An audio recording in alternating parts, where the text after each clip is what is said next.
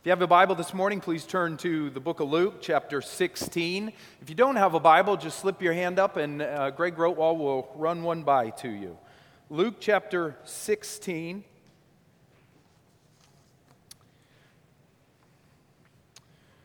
Just reading a few verses today, verses 14 through 18. Luke chapter 16, verses 14 through 18. When you get there, before we pray, I just want you to look at those verses 14 to 18. If you happen to see a little subtitle stuck in there somewhere, just be careful of those subtitles. Those subtitles were not in the original manuscripts. People supplied those later. But sometimes what those subtitles do is they make you think, oh, this is a totally new thing I'm going into here. I don't think that's the case as we read through this passage. So if you have a subtitle in the mix, just be careful of that thing and kind of move it out of the way in your mind. Luke chapter 16, we'll start in verse 14. Let's pray before we read. Father, we just thank you for your word. Lord, we just look to you again today for grace. Father, we don't come to you today to pay you back for anything you've done for us. We can never pay you back. That's not why we gather on Sunday mornings. We actually come looking for more. We come looking for more grace today. We come looking for more mercy through Jesus Christ. We come looking for joy in you, Father, today. We come looking for comfort and strength and power today, Father. We come to you looking for help because you're the great one. We don't come to give you anything. We come as the needy ones looking to receive from you. And Lord, we believe that as we come to you for help today, you are glorified in that. You are shown to be the great, all-sufficient one. You really are. So we just thank you, and that's how we come to you now in your word. And we just pray, Father, you would use what is a bit of a difficult text here for our eternal good. Lord, will you please help me as I speak, and will you please give us hearts to receive and comprehend and understand what you have for us here in your word. And we thank you for it. In the name of Jesus, amen. The Pharisees, who were lovers of money, heard all these things, and they ridiculed Jesus. And he said to them, "You are those who justify yourselves before men, but God knows your hearts. For what is exalted among men is an abomination in the sight of God. The law and the prophets were until John.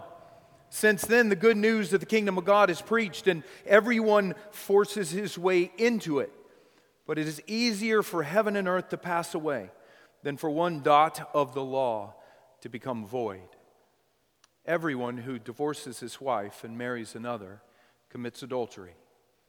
And he who marries a woman divorced from her husband commits adultery." Amen. At first glance, it is not easy to see how those verses there fit together. When you first look at those verses, they seem to me to just be a random collection of various things that Jesus taught at different times, and Luke didn't know where else to put them, so he just kind of threw them right there.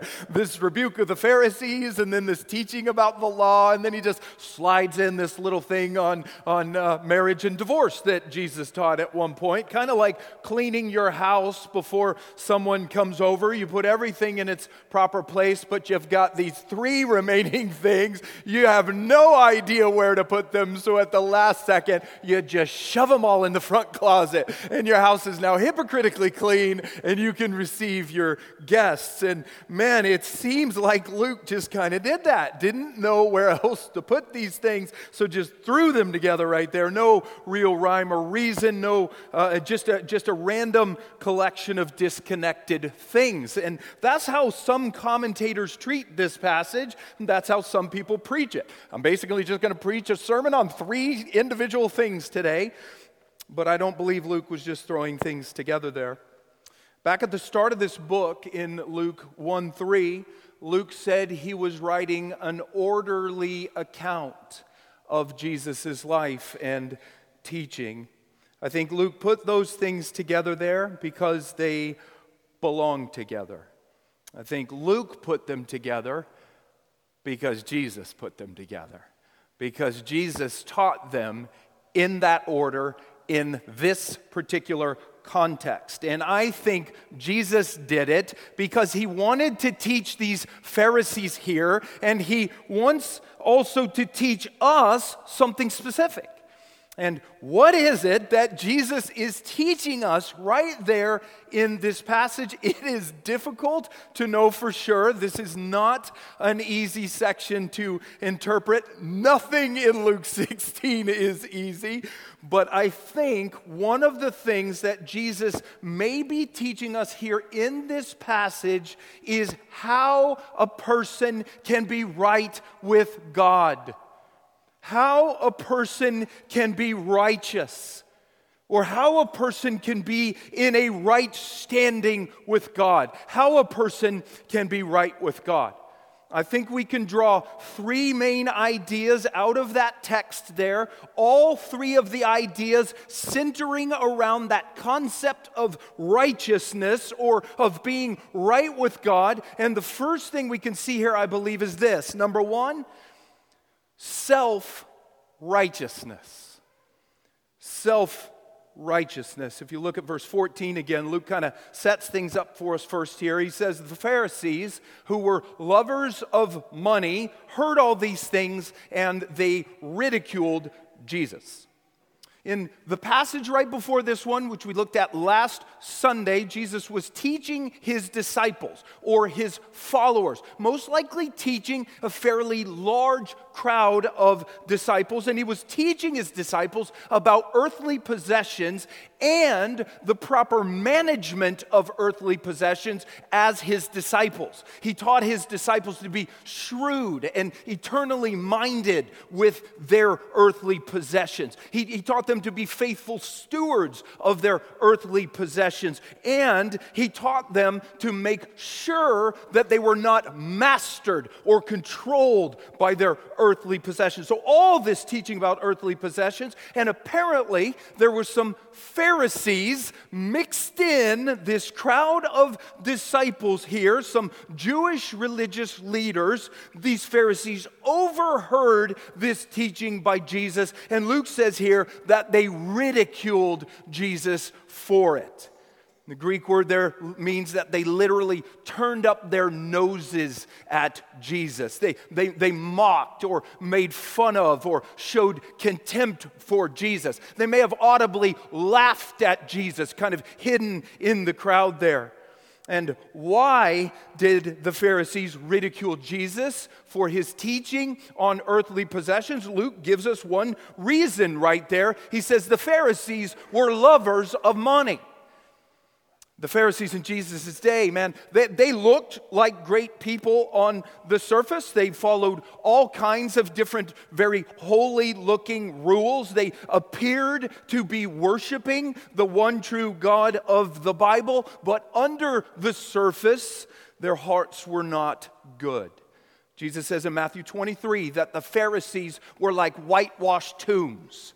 On the surface, they're beautiful and ornate, very clean and white looking, but under the surface, Jesus said they were full of dead people's bones and all uncleanness. Clean on the surface, but filthy under the surface in the heart. And one of the things that the Pharisees had going on down in their hearts was a love of money, a love of earthly possessions.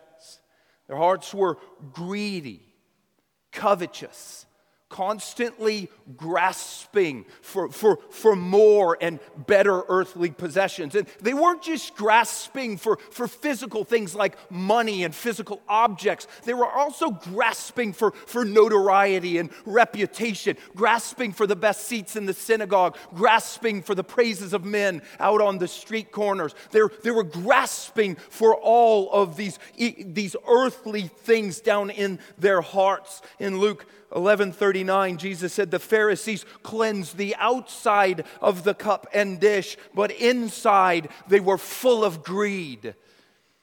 And when Jesus spoke to his disciples here about the proper management of earthly possessions. I think the Pharisees, because of their love for earthly possessions, they were probably threatened by Jesus, and I think maybe also even a little convicted by Jesus, but then they just did what a lot of people do when they hear the word of God and they're threatened or convicted by it. They did not receive the message. They simply ridiculed the messenger. They mocked the preacher. If you can mock the preacher, you can avoid the message. Mocked and made fun of and laughed at Jesus. And man, once again here in the book of Luke, the Pharisees have now raised their heads in the proverbial foxhole. I think the Pharisees would have been okay here if they would have just laid low and shut up. But the Pharisees could not do that ever. They rise up again here. They draw people's attention toward them. And so Jesus now shifts his sights away from his disciples and he begins to address the Pharisees. If you look at verse 15 again, Jesus says, "You, Pharisees, you are those who justify yourselves before men, but God knows your hearts. For what is exalted among men is an abomination in the sight of God." And it is difficult to know for sure exactly what Jesus was saying to the Pharisees right there, but he seems to be saying, at the very least, that the Pharisees did things for men rather than for God. They cared more about the opinion of men than they did about the opinion of God. Jesus says there that the Pharisees sought to justify themselves before men. And I think Jesus is simply saying there that the Pharisees worked really, really hard to appear righteous before men.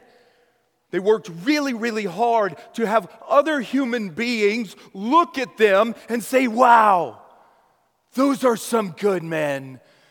Those are some holy men, some righteous men." Matthew Henry says about this right here, he says that the Pharisees made it their business to court the opinion of men.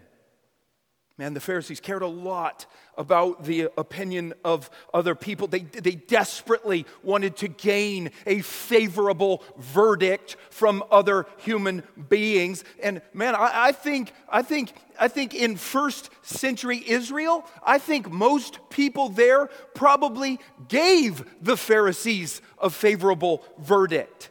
Jesus says here that the Pharisees tried to justify themselves before men, and then Jesus goes right in and he says, and he talks about that which is exalted among men. And I think Jesus is probably talking there about the Pharisees again. I think Jesus is saying there that the Pharisees didn't just try to justify themselves before men. They didn't just try to appear righteous before men. No, I think Jesus is saying that they achieved what they were trying to do. Pharisees were exalted among all men in first century Israel. And that's one thing you hear Jesus saying about the Pharisees all through the book of Luke, is that they exalted themselves. And I think they did it but I think in the minds of most first century Jews, I think the Pharisees were an exalted group of people. The Pharisees, out of all people in first century Israel, they were some of the most esteemed and well-respected, some of the most honored of all Israelites. You and I read about the Pharisees in the Bible, and we know they're jerks. Because Jesus is constantly rebuking them for being jerks. So we read, oh, they're jerks. Jesus is rebuking them for jerks. But listen, the people in first century Israel, they didn't typically view the Pharisees as jerks. Not at all. The Pharisees were considered to be some of the most righteous people around. And it makes sense. The Pharisees knew the Old Testament scriptures backwards and forwards. The Pharisees worked hard to follow God's Old Testament laws. They worked hard to follow several thousand additional rabbinic laws. They fasted and tithed regularly. They prayed regularly, standing out on the street corners, their hands raised up in the air, calling out to God. They wore their clothes just the way the Old Testament prescribed. Phylacteries, tassels, head coverings, perfect. In the minds of most first century Jews, the Pharisees were not jerks.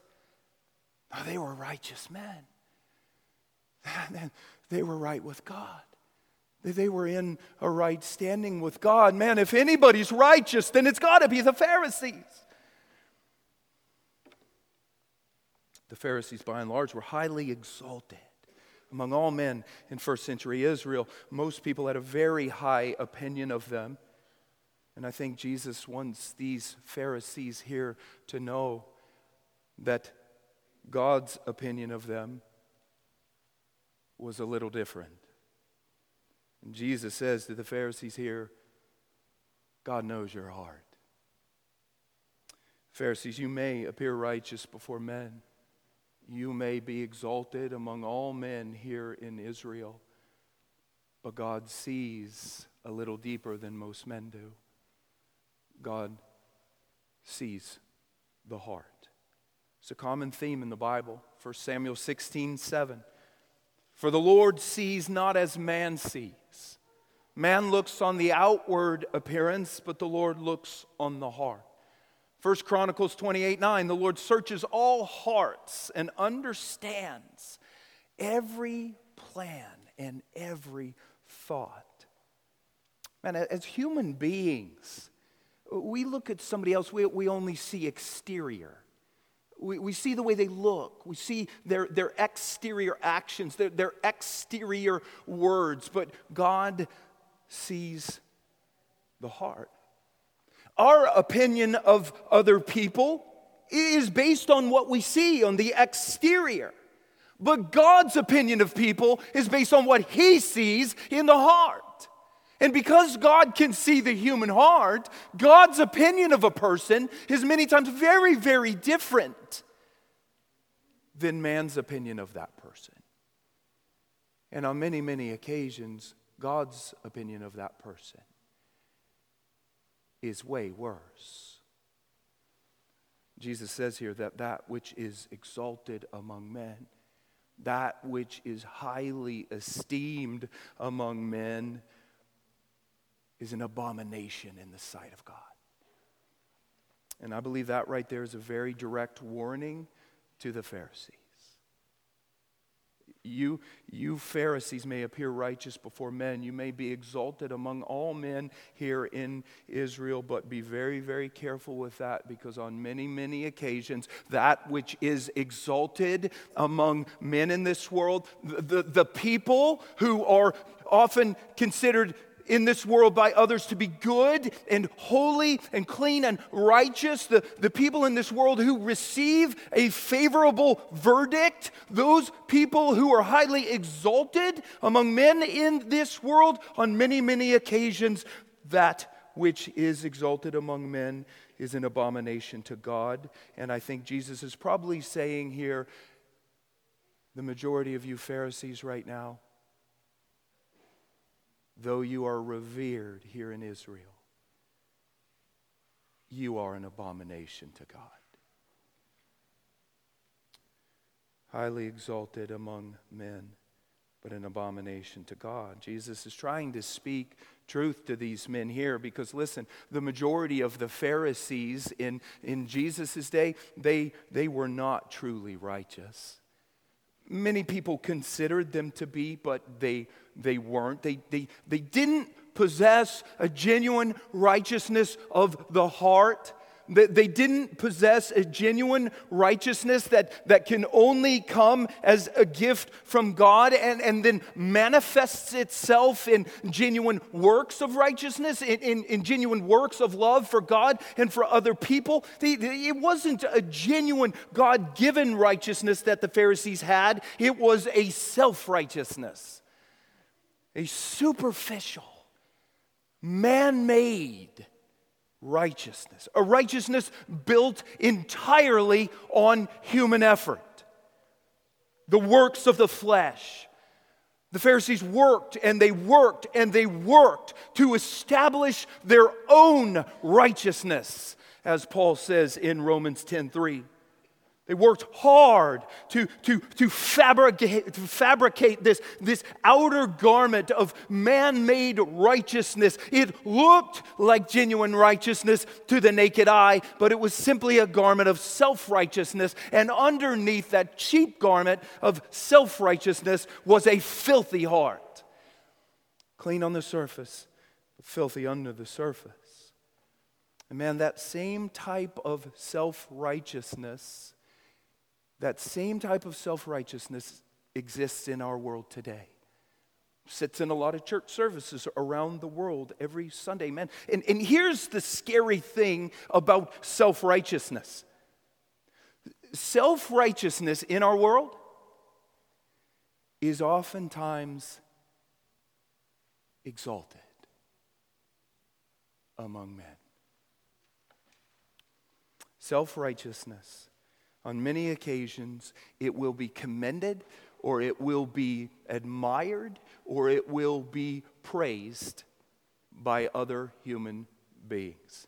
Man, if you just try hard to follow the rules in our society, if you also maybe try to follow some sort of religious rules in our society, if you're basically just a nice person and you don't yell at your neighbors or beat your kids or kick your dog, if you work your job faithfully and you pay your taxes and you mow your lawn and you recycle, if you just basically live a peaceful life in our society, you will most likely be exalted among men. Many, many people will probably look at you and say, now that is a good person.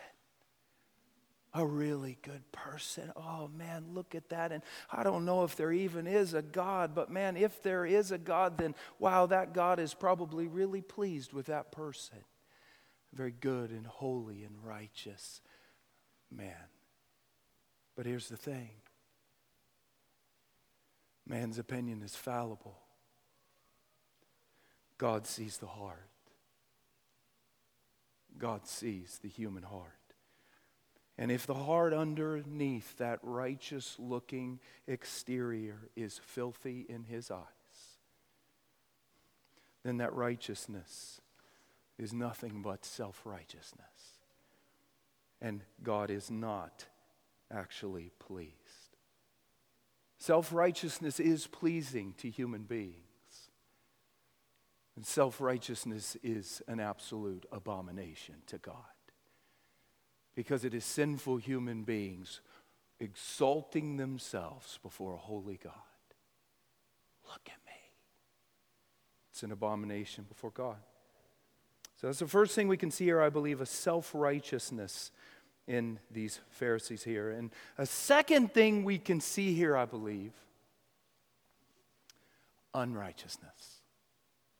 Unrighteousness. The Pharisees were self-righteous people. And I think Jesus is now going to strip away that external garment of self-righteousness, and he is going to show them that they are actually unrighteous. Look at verse 16 again. Jesus now says this to the Pharisees. The law and the prophets were until John. Since then, the good news of the kingdom of God is preached, and everyone forces his way into it. But it is easier for heaven and earth to pass away than for one dot of the law to become void. And man, it is not easy to see the connection between what Jesus just said about the Pharisees and that right there. Man, it sounds like Jesus just started talking about something entirely different right there. You know what Jesus sounds like right there? He sounds like my youngest son at the dinner table. talking about one subject, one moment, man, as fast as could be, fervent about one subject, and I mean mid-sentence, an entirely different subject, and bam, didn't miss a beat. Football to Buzz Lightyear in about 1 second, and you just follow along like, sweet. Buzz Lightyear's apparently playing football. I like it. That's good. Man, it seems like Jesus just did that.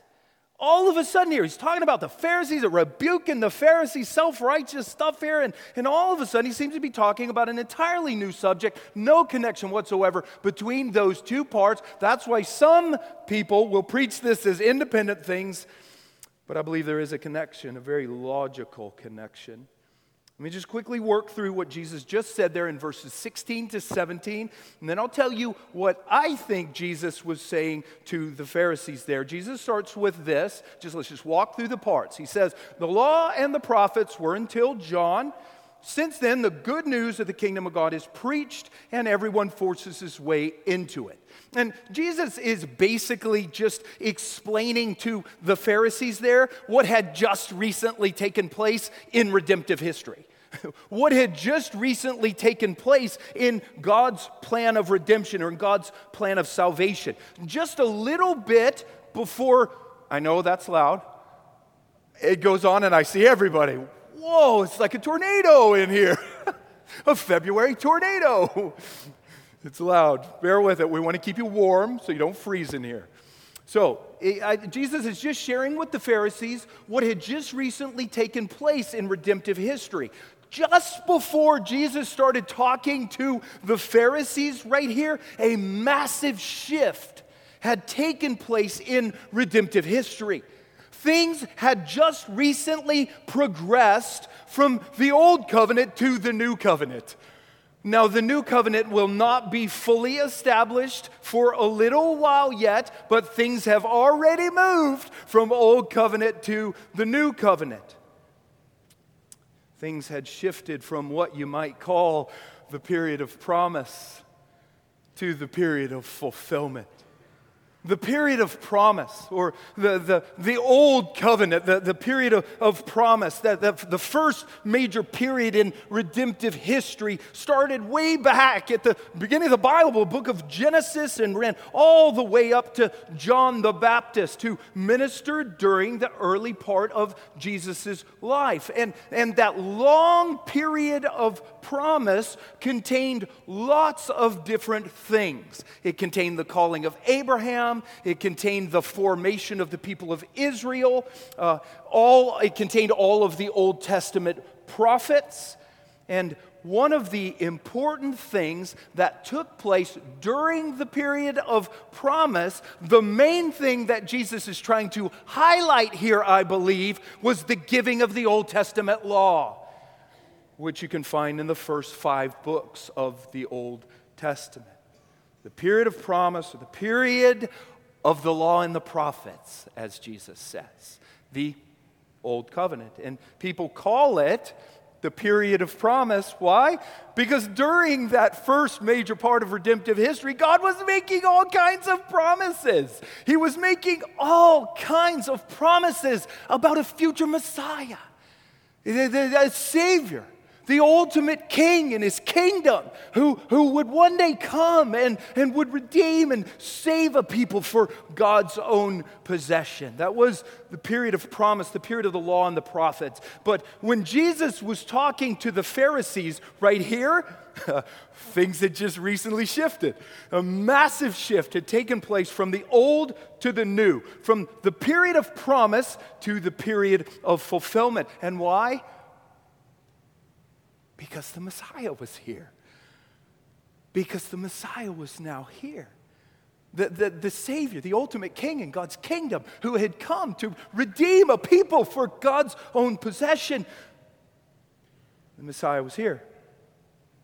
And now, everything that God had promised in that period of promise, all of it would now be fulfilled through the person of Jesus Christ. And man, so this period of fulfillment has begun. And this good news about the Messiah, this good news about the King and God's kingdom, which had come to earth in the person of Jesus, that good news gospel message was now being proclaimed all over Israel through Jesus and his disciples. Remember, one of the first things Jesus said when he started preaching was, "The kingdom of heaven is at hand. Come on, enter the kingdom." The gospel of the kingdom was now being proclaimed. And the people who were receiving that gospel message, those people who were believing that gospel message, they were entering the kingdom of God. And so Jesus just kind of lays all that out here for the Pharisees. Hang with Jesus for a second. Luke 16, look at verse 16 again. Here's what he said. The law and the prophets were until John the Baptist. That's the period of promise. Since then, the good news of the kingdom of God is preached here in the period of fulfillment, and everyone forces his way into it. And I think that last phrase there, everyone forces his way into the kingdom, I think that was probably just Jesus' way of saying that the people who were hearing the gospel and believing the gospel, they were giving up everything with joy and running to enter the kingdom of God through repentance and faith in Jesus. They were joyfully forcing their way through the narrow door into the kingdom of God. People like the tax collectors and sinners in Israel. The Gentiles were entering the kingdom through Christ. So, all right, there it is.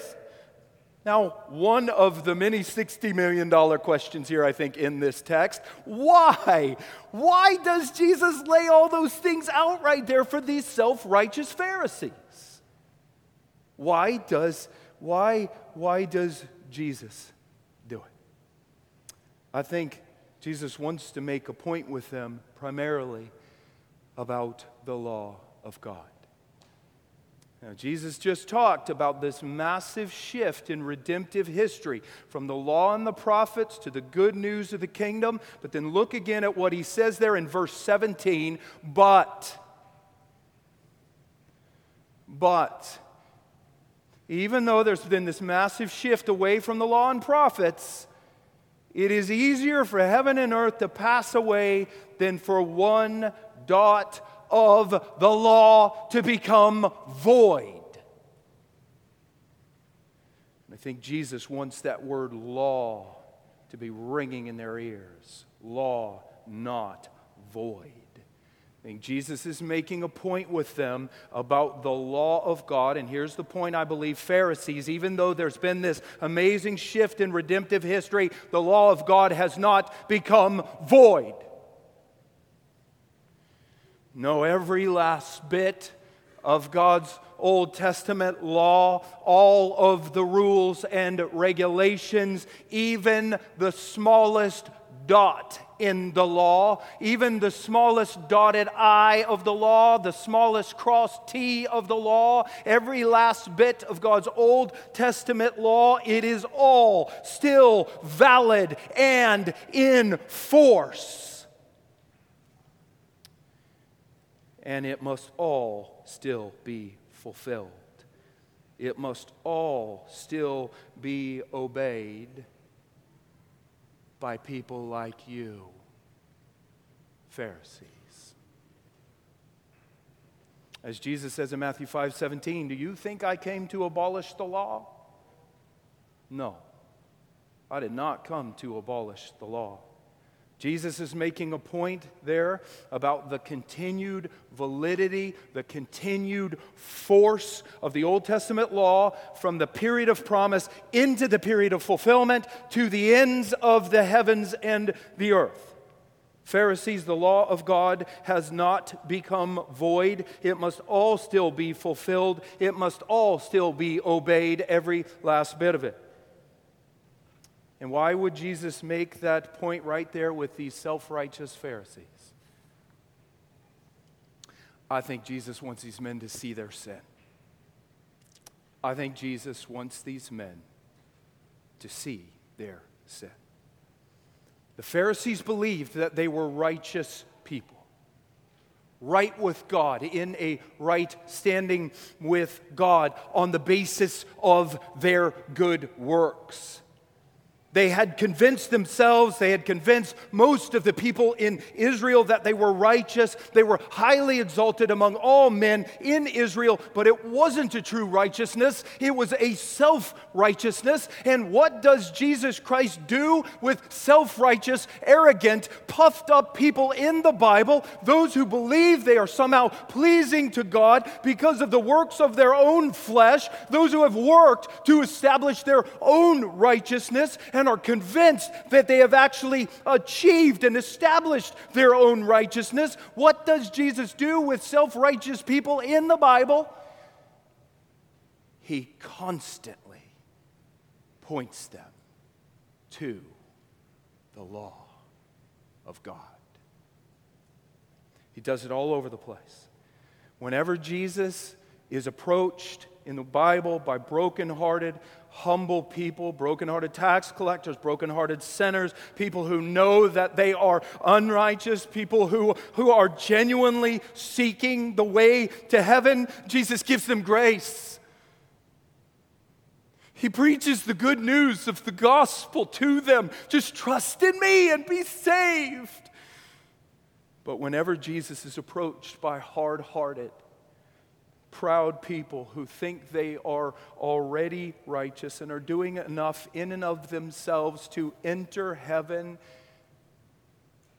he gives them law.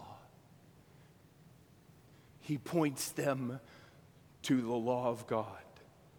Luke 18, you think you're righteous, rich young ruler? What does the law say?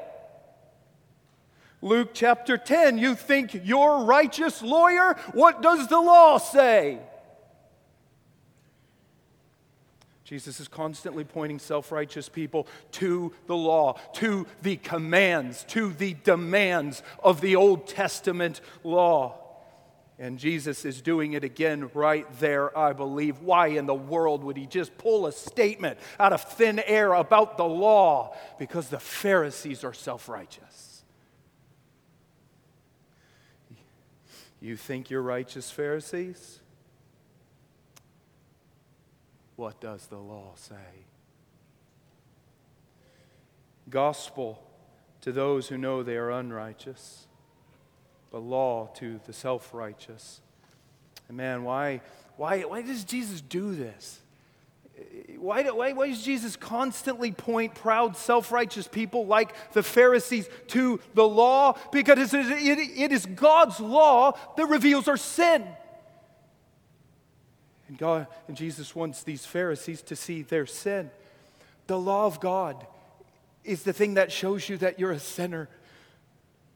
It's the thing that shows you that you're a sinner. The law of God is the thing that strips away your self-righteous veneer. And it shows you that underneath, in the heart, you are actually unrighteous. Romans 3:20, through the law comes the knowledge of sin. Romans 7:7, if it had not been for the law, I would not have known sin. The law of God is the thing that shows you your sin. In James chapter 1, the law is compared to a mirror. And then what do you do with a mirror? You look into it to see who you really are. And that's the law of God. You can think you're a pretty decent person in and of yourself in this life until you stare into the mirror of God's law. Until you look into the commands of his law, the demands of his law, what he demands of you. You can think you're a good person until you actually begin to stare into that. You can think you're pretty righteous and pleasing to God because of your good works. But once you genuinely catch a glimpse of yourself in the mirror of God's holy law, you instantly see your sin. If the Holy Spirit is working on your heart and if he has turned the light bulbs on for you, you see your sin. And you know instantly that you are not a righteous person, but actually very unrighteous. Because as you stare into the law and you finally see it, you realize that the law is looking at you and pronouncing that verdict over you: unrighteous. And why does the law do that and look at human beings and pronounce that verdict of unrighteous over them? Because the law demands absolute perfection from you. It demands absolute perfection from you. In order to be righteous and good and pleasing in God's sight on the basis of your works must be perfect. Complete and total obedience to every single dot of God's law. And God's law ultimately comes down to love. So you must love God and love your neighbor perfectly. And man, once you finally catch a glimpse of yourself in light of the perfection that God's law demands, you see your sin and you know you're not righteous, you are unrighteous. A little girl saw a white sheep walking across a green field. And she said, "Look, Mommy, look at how clean that sheep looks in that green field." And then it began to snow. And the little girl then said, "Look, Mommy, look at how dirty that sheep looks in that white field." Same sheep, different background. And it was the background that made all the difference. That's how it is with God's law. You can think you're a pretty clean person when you're walking out across the green field of this world away from God's law. But once it begins to snow in your life, once God begins to bring His holy law into your life, and you finally see yourself against the blinding white background of God's holy and perfect law, all of a sudden you see your filth. I think Jesus points these self-righteous Pharisees to the law right there because He wants them to see their filth. And I believe that right there, because Jesus wants these men to see their sin, I think that right there is why Jesus finishes the passage the way He does here. Look at verse 18. Man, now you talk about something that appears to come out of left field. Here it is. All of a sudden, He seems to be talking about an entirely different subject again. Hey, Pharisees, I've got an idea. Why don't we just switch the topic and we'll talk about marriage and divorce here for a second? Is that okay? Do a little marriage counseling with you guys? That's fine, just before you leave. Look at it. Jesus says to the Pharisees, "Everyone who divorces his wife and marries another commits adultery. And he who marries a woman divorced from her husband commits adultery." What in the world? I mean, Jesus seems to change subjects faster than children around my table. But listen, I do not believe Jesus is changing subjects right there. You know what Jesus just did right there? Jesus just gave the Pharisees one example. He gave them one example of Old Testament law that was still valid. God's Old Testament laws on marriage and divorce. And why did Jesus just do it, just give these Pharisees that one example of valid Old Testament law there? I think He wants them to see their sin. I don't think Jesus is primarily concerned here with just giving these Pharisees a nice little lesson about marriage and divorce. No, I think Jesus was pointing them to the Old Testament laws of marriage and divorce primarily because He wanted them to see their sin. Philip Ryken says that Jesus pointed them to those particular Old Testament laws here because those were some of the very laws that the Pharisees were obviously failing to keep. Man, the Pharisees in Jesus' day, they were not keeping the law of God. Man, they prided themselves in the law. They thought they were keeping the law, but they had come up with all of these rabbinic traditions. And you know what Jesus says about those rabbinic traditions in Matthew 15? He says, with your rabbinic traditions, you have made the law void. Void. They had voided parts of the law with their rabbinic rules. And one of the areas where they were failing miserably was marriage and divorce. They had absolutely butchered God's Old Testament laws on marriage and divorce. I do not have time to go into everything the Old Testament teaches about marriage and divorce. I do not have time to go into everything the New Testament teaches on marriage and divorce, for that matter. If you write me an email after this sermon complaining that I did not cover marriage from cover to cover, I will not read it, so don't do it. Can't do it. Let me just say this about marriage and divorce and what the Pharisees had done with it here. In God's Old Testament law, marriage is a very sacred thing. A sacred covenant, please hear me, between one man and one woman. A covenant that God intended to last for one's entire life.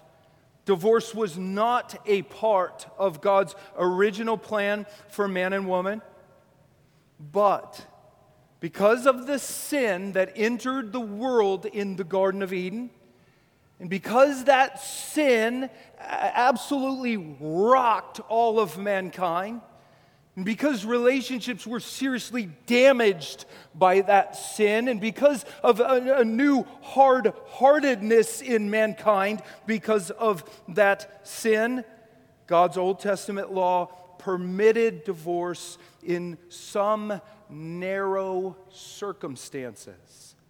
Just a few circumstances where divorce would have been seen as permissible. And it still wasn't required in those circumstances. It was just permissible according to God's law.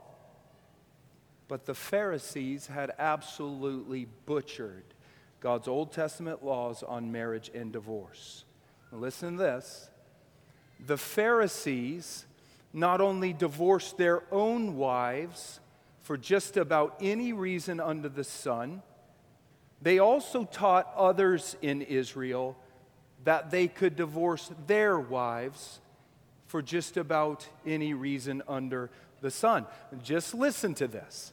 This is a Pharisaical rabbinic teaching from the Mishnah, from roughly this time period. This is how they interpreted God's Old Testament laws about marriage and divorce. You ready for this? The school of Hillel says, a man may divorce his wife even if she spoiled a dish for him. Even if she burnt his supper. And Rabbi Akiba says, a man may divorce his wife even if he has found another fairer than her. Found someone more beautiful than her. You're free to divorce your wife. You know what that sounds like? America. And I'll just say it, it sounds like the American church. These men were absolutely butchering God's law across the board with their traditions. God's law, marriage and divorce, God's law never said a man could divorce his wife for ridiculous reasons like that. Never.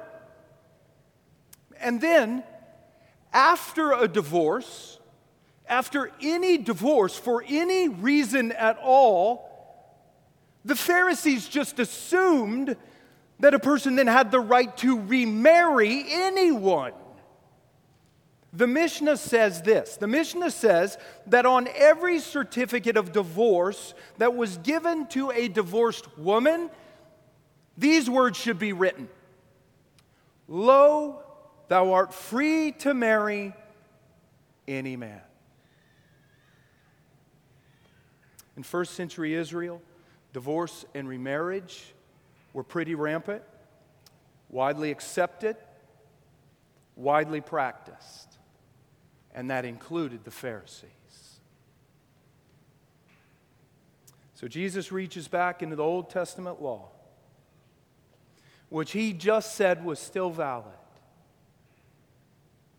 He looks at these Pharisees and he says in very stark black and white terms, everyone who divorces his wife and marries another commits adultery.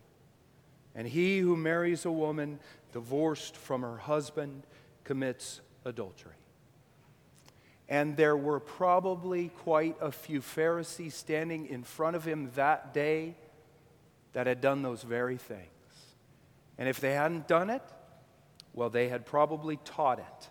Clear violations of God's Old Testament law. Now, if you look at all of the New Testament teachings on marriage and divorce, if you look at all of Jesus' teachings in Matthew 19, if you look at Paul's teachings in the New Testament, the Bible does appear to give a couple of exceptions to what Jesus just said right there, just like the Old Testament did give a couple of exceptions when divorce and remarriage was permissible.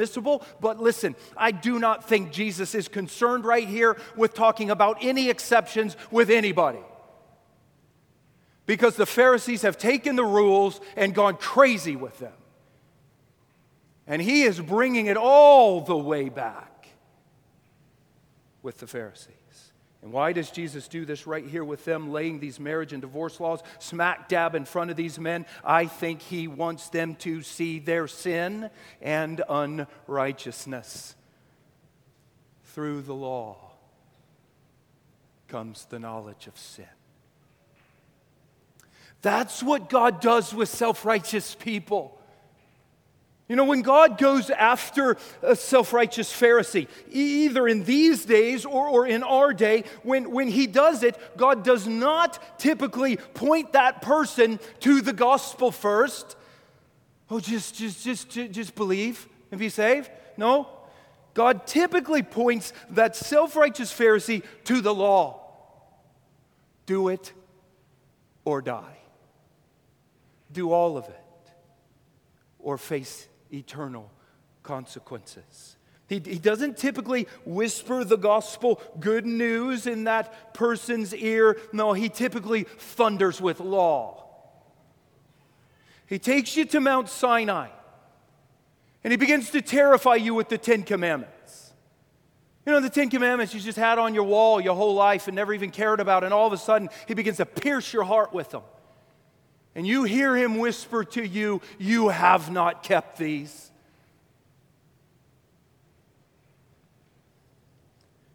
He shows you your sin. He shows you that you are a lawbreaker who deserves his eternal wrath. When God goes after a self-righteous Pharisee, he first uses his law to strip away that self-righteous garment and reveal to that person that deep down inside in the heart, he or she is unrighteous. But you know what that is when God does that? When God hammers the law on your heart and begins to terrify you with his law, you know what that's called? That's called love. That's called love. You ever heard the phrase tough love? There it is. God created it. That's tough love when God does that. Because see what happens when he comes down and he terrifies you and he strips away this garment of self-righteousness and he basically just explodes you and shows you you're unrighteous. You know what he just did? He just prepared you for a Savior. He just prepared your heart to hear gospel and to really love gospel. Do you know why more people don't appreciate gospel in this world? Because their hearts have not been crushed with law. There are too many people who will not preach the law of God from pulpits. And when that happens, people don't need a Savior. Charles Spurgeon said that the gospel, the good news message about Jesus Christ, it was a beautiful red thread, beautiful, beautiful thread. But he said that thread had to be pulled into your heart by a piercing needle. And the piercing needle was God's law. Comes and pierces and shows you your sin so that God can then pull the gospel in and you will love it at that point. Receive it with joy. Man, that's the last thing I think Jesus probably wants us to consider here. Self-righteousness, unrighteousness, and number 3, very quickly, Christ righteousness. Man, why did Jesus bring the law down on those self-righteous Pharisees? He wants to show them their sin, and he wants to show them that they need a Savior. You know what the law of God does? The law of God points you to, and it drives you to Christ. Galatians 3:24, the law is a guardian that brings you or leads you to Christ. God terrifies you with his law to drive you to Christ. But once you get to Christ, once you know that you are an unrighteous sinner in desperate need of a Savior, once you're there, God then whispers the gospel to you. And do you know what he says? Christ fulfilled the law. Christ fulfilled the law. Christ fulfilled all of it. Matthew 5:17. I have not come to abolish the law and the prophets, but to fulfill them. And Jesus did fulfill them. All of them. Do you realize that Jesus even fulfilled God's Old Testament law about marriage and divorce? Do you realize that? Jesus has a wife, the bride of Christ, the people of God, the church. And Jesus has always loved his bride perfectly. And he still does. And Jesus will never, ever, ever divorce his bride, ever. He fulfilled that part of God's law. You know, it's possible you're sitting here today and you have a divorce in your past. You know it wasn't pleasing in God's eyes. You didn't divorce for biblical reasons. You know it, and you felt guilty down inside for years. And if that's you, then please hear this. There's forgiveness for you in Christ. There's forgiveness for you in Christ.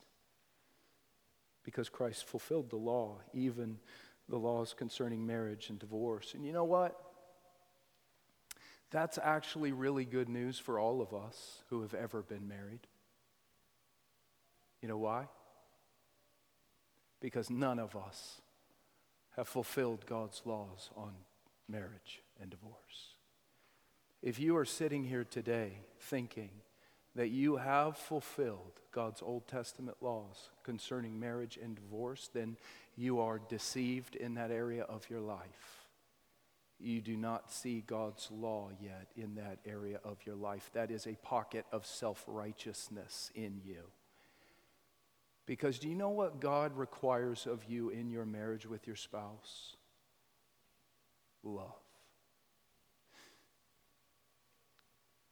Perfect love. And not one of us has done that. We have all failed in that area. It's really good news that Jesus did not fail, that he fulfilled that part of God's law and fulfilled every last other part of God's law. Christ didn't fail. Christ is the only person who produced a perfect righteousness of his own. And the crazy thing is that God will actually give it to you. God will credit it to you or impute it to you. if you will simply cling to Christ in faith. The second you do that, you're forgiven for all your sins, even for your sins in marriage and divorce. You have a clean heart. And now you have a God-given righteousness, a true, deep, down, through and through righteousness. 2 Corinthians 5:21, you are now the righteousness of God in Christ Jesus. From self-righteousness to righteousness to unrighteousness to Christ righteousness. And I just pray that God would help all of us to hear the thundering of his law so that we might run terrified to Christ, who is our refuge and our strong tower and our rock, the one who takes the wrath of the law in our place. May we cling to Christ, and when the last trumpet sounds, we will then be found dressed in the righteousness of Christ alone. Let's pray. Father, we thank you. Thank you, Lord. Law is not comfortable for us, not comfortable to talk about, not comfortable to think about, not comfortable to be crushed by. But Father, we believe your law is good and necessary and right. Your law is holy in and of itself. There's nothing wrong with your law, Lord. It's hard for us because we're sinners.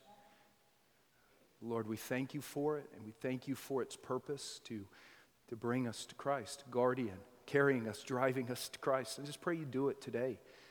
Pray, Father, for anyone in here who does not genuinely cling to Christ. I do pray, Father, right now, you would bring the thunder of your law and cause them to run to Christ. I do pray, Father, for prodigals in our families, Lord God, those who are far, far away from you, maybe even those who are living in self-righteousness, believing they are right with you and they're not. I pray, Father, you'd bring the thunders of your law, and you'd cause self-righteous sinners to see their unrighteousness and run and cling to Christ and be clothed in his righteousness. Thank you for the gift of Christ Jesus. In the name of Jesus we pray. Amen.